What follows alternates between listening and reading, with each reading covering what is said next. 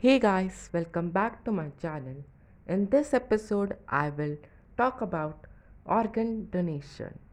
Organ donation is a generous act of donating an organ to a person who suffers from non-function of organ. Donation of an organ may be done by the consent of the doctor and his/her family.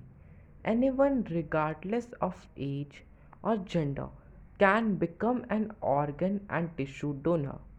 Organ transplant can save or transform the life of a person. Transplantation is required because recipient organ has been damaged or has failed by disease or injury. In organ transplantation, the organ is surgically removed from one person and transplanted to another person. The common transplantation includes kidneys, heart, liver, pancreas, lungs, intestines, and bone marrow. Most organ and tissue donations occur just after the donor has died or when the doctor declares a person brain dead.